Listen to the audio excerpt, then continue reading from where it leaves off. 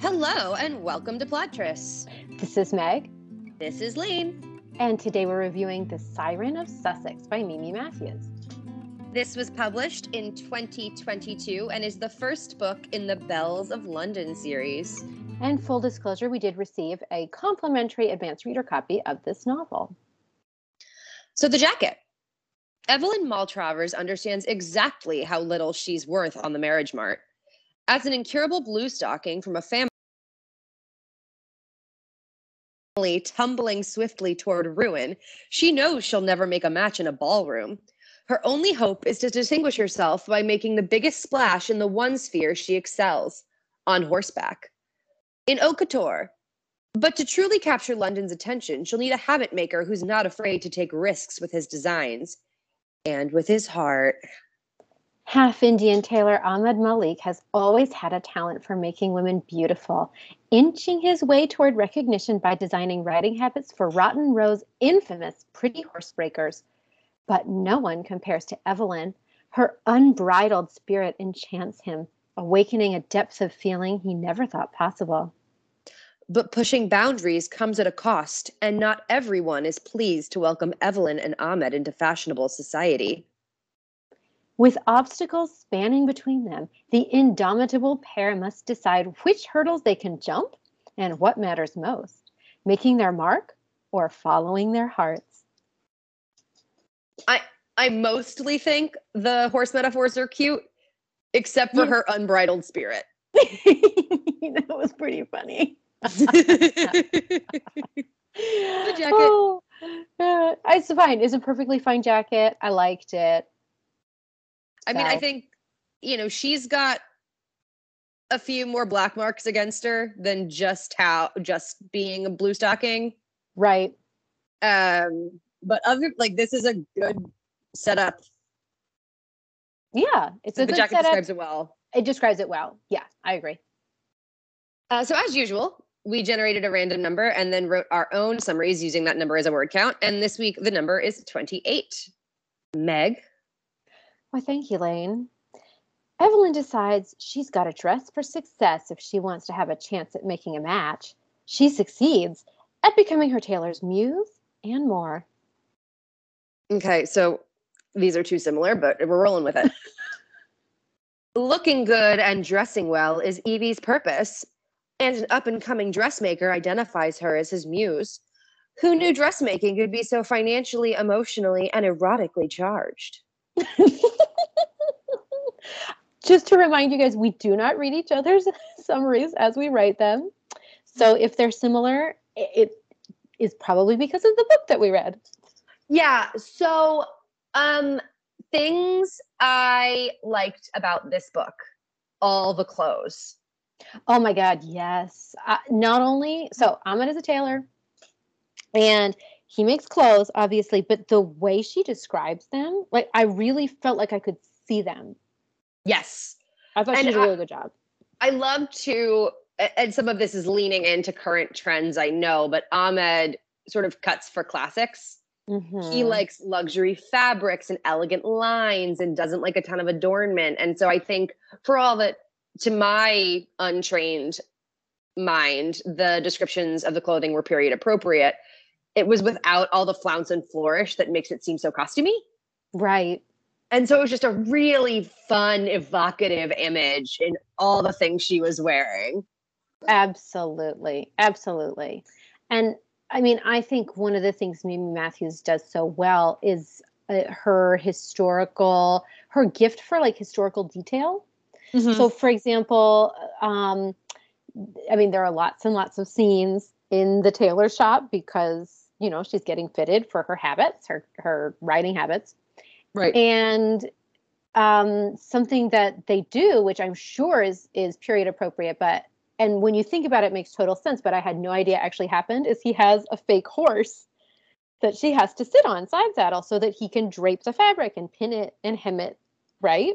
Right. I loved it.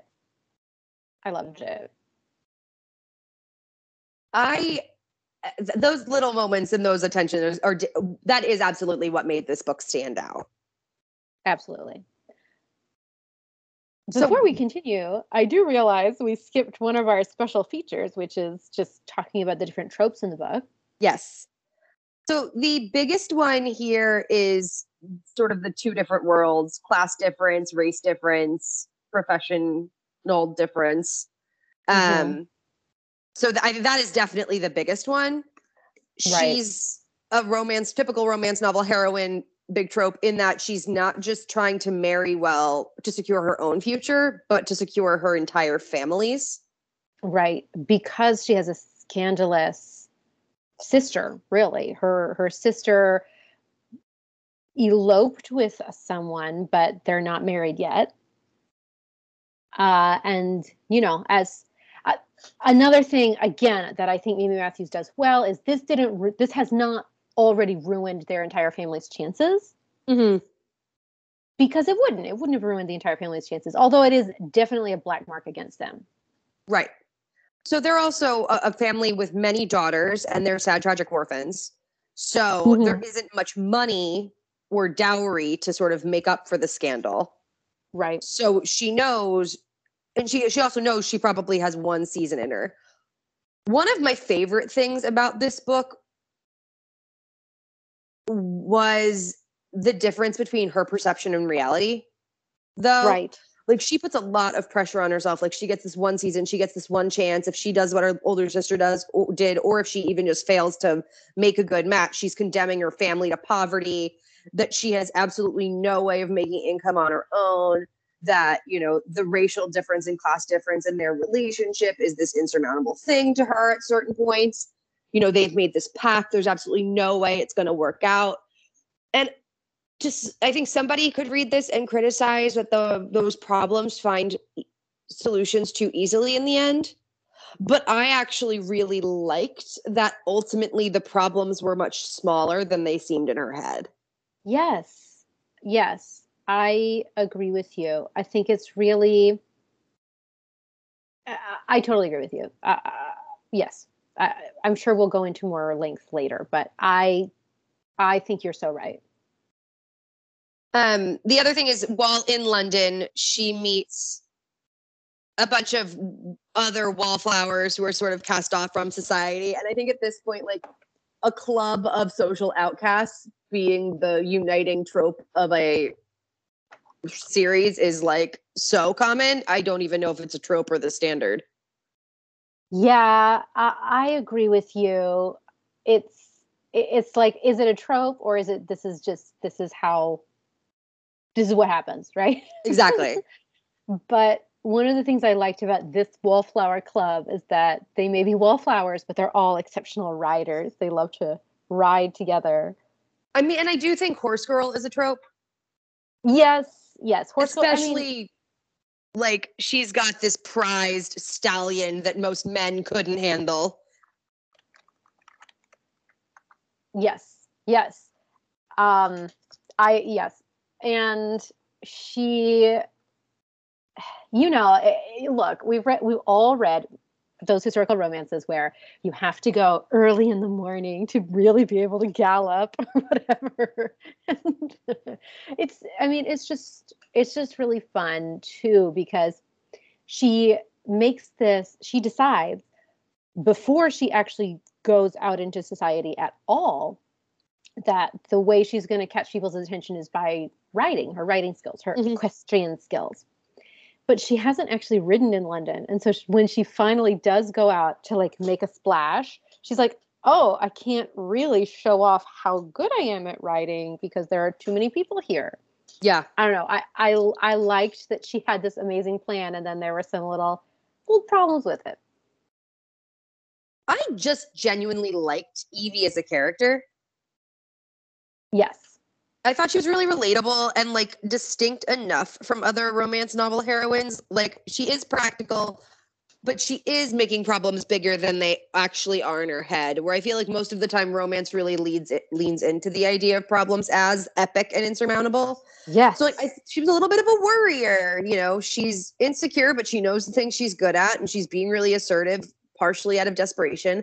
I love that when she wanted to learn more about India, she did research and she challenged authority about it, and she asked. she didn't put the burden on the person experiencing persecution and discrimination to explain persecution and discrimination to her. I thought she was a really fun character that didn't like break the mold or anything, but that the most memorable thing about this book for me, other than the close, is going to be her worldview. Yeah. I really liked this romantic pairing. Me too. You know, I mean, Evelyn, Evie, she's a great character, but so is Ahmed, you know. Mm-hmm. He also has decided that he's going to make his way in the world. He's going to design his own clothes, and he's going to do his best to make a splash as well.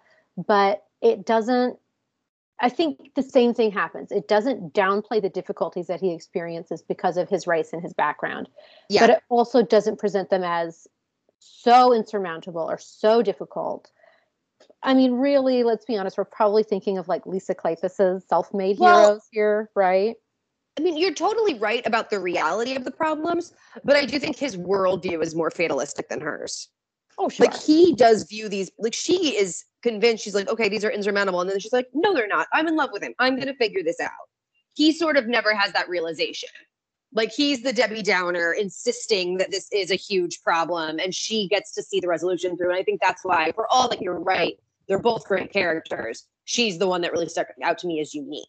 Oh, for sure. For sure. He's definitely the guy who's like, look, take some time away from me, okay? And if you still want to be with me, I'll be waiting. Which I also like those heroes. I can't help it, you know? No, I loved him as a character. I loved them together. You know, and there were obviously unique struggles, the specifics of being a dressmaker and being a British Indian dressmaker. Like, there was a lot unique about him, but he was a very prototypical, solid, hardworking romance hero who's just can't believe he's good enough for the heroine. Yeah. I mean, one of my favorite prototypes. Yeah, again, I'm not saying it's a bad thing. Right? Oh, gosh. Yeah. Anyway, yeah, the dressmaking scenes were so good because of how authentic they felt.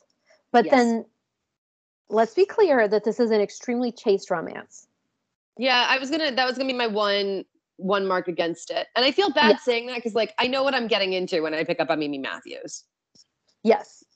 But for as charged as a lot of the scenes and the heat between them were, like not only is this like a couple of kisses and that's it, as Meg said, this isn't even closed door. There are some times where what actually happens on the page is pretty chaste, but you're like aware that both characters are having dirty thoughts and like having trouble consoling themselves. Like, there's none of that here. It is so chaste. I texted Meg, I really liked this book, but I did get a little exhausted in the middle.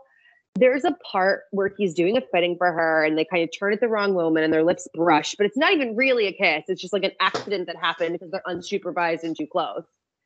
And they spend like 25% of the book overthinking this like brush of lips without thinking any dirty thoughts. Yeah. And I'm like, I can't do this. I will say that when they're doing the fitting, you don't know what dirty thoughts they're having exactly, but you do know that there is this charged sexual tension. Yeah. In my opinion. Needed to see the match get lit. Yeah. I mean, I think we both would have preferred it that way. For those of you out there, unlike us, who will skip the sex scenes in a book, this might be the one for you. Yeah, I have no complaints about what was there, but my romance brain, because what I like to read, was waiting for a payoff that never happened. Yeah. So there's this whole part with the dressmaking, and not only does he make her riding habits, he also makes her actual dresses because she's going to be his mannequin, I guess. You know, she's going to go out in society and people are going to be like, what is she wearing? It's so amazing, you know? Right. So they basically have a contract where he will dress her the entire season. And she's like, okay. And then, of course, they get to see each other more and more because they're fitting each other. He's fitting her. Anyway, so there's all of that. There's also another part of the book that was really fascinating. It felt maybe slightly out of place, but I liked it so much that I didn't mind. And it's this spiritualism, occult part of the book. Yeah. So Evie's uncle, who she's staying with, who's, you know, more rich. I think he's a baronet or something, or a knight. He's her sponsor. He's her sponsor. To the degree a man can be. And he arranges for her woman sponsor. Yes. And for her woman sponsor. Yes. And he's paying for everything. I mean, he's the one paying for the gowns. But he's really into spiritualism. And she attends these like spiritualist balls. I guess there's just one ball, but then she also attends a seance. And these, again, I'm sure that these were really meticulously researched, very interesting. But I was like, okay, why are we at this seance right now? I think I agree with you. It was fun and it was her uncle's hobby, not hers. So you kind of understand why it was this thing in the background and it was pretty funny. But there's also something like, for lack of a better word, a little sexy about the occult. Yeah. In certain ways. And I think the fact that like none of that was leaned into also contributed to just how chaste this book felt. Like there was nothing eerie or spooky and no like excuses to touch each other. And like, you know, there's some romance novels where like sitting together at a seance, you have to take off your gloves and you're holding the naked hand of the guy next to you and he's running his fingers through yours. And no, she's like holding the hand of one of Queen Victoria's ladies' maids. And it's like a moment that even though he's not there, she thinks of him. And she gets to like hand someone his business card. It's not sexy in any way, shape, or form. Like it's not a sexy occult. You're right. It's not like they're not taking advantage of the darkened room or the. Well, and there's not even like this sense that they're doing something a little forbidden or dangerous. No. It's like very mainstream, which is maybe that's how it was again. But there was nothing. The occult is fun in books when it's a little forbidden. Yeah. And it kind of wasn't here. It was just her uncle's character trait. It wasn't forbidden at all. She was like, oh, dang, I have to do this thing because my uncle's making me. Fuck, this guy thinks I have magic powers. Shit. It was really funny. I enjoyed the scenes. I'm just not sure they were like 100% necessary. Yeah. All right. Any content warnings? I think we say this with Mimi Matthews in general. She's a very good writer. And she doesn't sugarcoat the reality of her characters' lives. So Ahmed, as we've mentioned, is half Indian, experiences racism. He came over as a very poor Indian child with no opportunities, ended up working as a bouncer in a brothel, you know, worked with prostitutes and other sex workers, you know, witnessed acts of violence against women. The general hard life of working women is not glossed over, even seamstresses. Right. So I think, you know, nothing that I think was done poorly. No, the realities of how shitty it would have been to live in London in this era come through. Yeah. And then I think also just note that there is a reference to suicide. It's none of the main characters, but it is, I mean, it's in Ahmed's past. Yeah. I think the other thing that I want to discuss more, and I don't think this is necessarily the right place for it because I don't think it was necessarily a content or a trigger warning. But Evie's sister, who is ruined, right, and hence why Evie is so concerned about her and her sister's prospects, is an interesting character, and I kind of wish there'd been either more or less of her. But she is an interesting character. Yeah, I'm not sure what I'm supposed to think about society's moral judgment of her.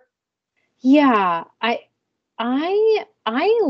have to say I liked her inclusion. I thought it was, for me, the reason that it was there was to focus on what women's choices were. Yeah. right? Because, well, and not only that, but what men's choices are as well. You know, like what does society expect of you? What's your role? And I think their inclusion was to serve as a foil for Evie and Ahmed. I agree with you, but I felt like there was a degree of judgment and recrimination from Mimi Matthews on the sister, especially in contrast to how chaste Ahmed and Evie were. Yeah. Like, I didn't necessarily feel like that. I agree with you about the contrast, but I think I wanted that contrast to be accompanied by a very clear criticism of the system that limits these choices and condemns her sister for the choices she's made. And instead, I felt like there was a little bit of moralizing about Evie being the good one somewhere in all of that. Yeah, interesting. I didn't read it that way. So, yeah. But, you know, if that's something that you encountered, I could see how, I mean, not you specifically, any reader encountered, I can understand how maybe reading that you'd be like, great, thanks a lot, you know? I don't think it rises to the level of offensiveness. I think it's interesting that you didn't take that away from it at all, but I did want to have the discussion because that was one scene. I think that's where I think I mean more or less. Like, I either wanted more justification. I wanted her to be a more sympathetic character. I wanted like there to be a lens that it's unfair that this is what has to be her reality that I didn't necessarily think I felt. Yeah. I mean, I read it as, I did read that in there, but you're right. I don't know if it was necessarily written, and that was just my interpretation of it. But yeah, that at this point she doesn't really have a choice, and her partner as well. I mean, he has some choices. I felt like there was more judgment on him than there was on her. Yeah, but that's definitely true. Yeah. And yeah, I'm not sure if I'm supposed to think like they're going to be happy. Yeah. Yeah. I don't know. I hope so. I hope they are. It would be interesting to read their book, but I don't think Mimi Matthews would write it. Yeah. Okay. So we usually end on sexiness. We've already talked about it, but let's recap. There are a couple of kisses. He kisses her up against the wall. And I was like, I'm going to be honest, guys. I was like, this is pretty sexy for Mimi Matthews. On the Mimi Matthews scale, this is like an 8.5, 9. On the Lane and Meg scale, this is sub-zero. Yeah. It's freezing. Yeah. Here's the thing. The scene Meg is discussing, the only kiss that you might imagine may have had tongue involved. It's not explicit. You might be able to infer because their mouths open. Is interrupted not by a knock on the door, not by a loud noise, not by getting caught, but by him catching sight of a letter out of the corner of his eye. Like, this is the flimsiest fucking excuse to end this moment. Are you kidding me? But he's even like, oh my God, I almost didn't stop. I felt attacked in that moment. I felt attacked. Oh gosh. So just keep that in mind, guys. Okay. I actually want to mention one final thing before we end. And it was something I thought was very interesting about this book. Because I like reading Mimi Matthews. For me, she's really like a, you know, now and then I want to read a little bit of a chaste romance. Her writing is really good. Her historical research is very good. And you can tell she just loves Victorian literature. So I like reading her. This book is the first book of hers that's published by Berkley. All of her other books are self-published. So she's an indie author. She was an indie author. And then this book was picked up by Berkley. What I thought was interesting is it's advertised as being the first in a series. But it is related to one of her previous series called The Parish Orphans of Devon. Okay. And they played a part in this book, you know, when he goes to see his former employer. who helps him do some research, right? To track down Evie's sister. Yes. Right? The lawyer couple. Yes. That was clearly a previous series. Yeah. Right. So that was in a previous series. Anyway, I just thought it was really interesting that when she got picked up by like a major publishing house, she was still like, you know what? I'm still writing this book and it's still going to be related to my previous series. Yeah.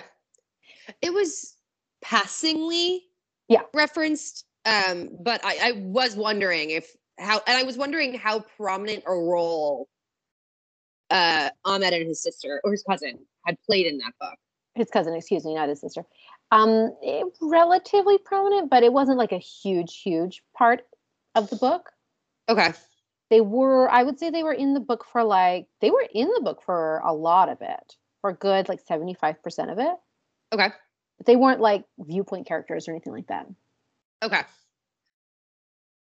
Interesting. I actually liked this book enough and liked Ahmed and Mira enough that if I'm ever in the mood for a chaste romance, don't hold your breath.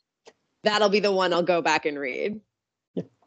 Well, thank you guys so much for listening.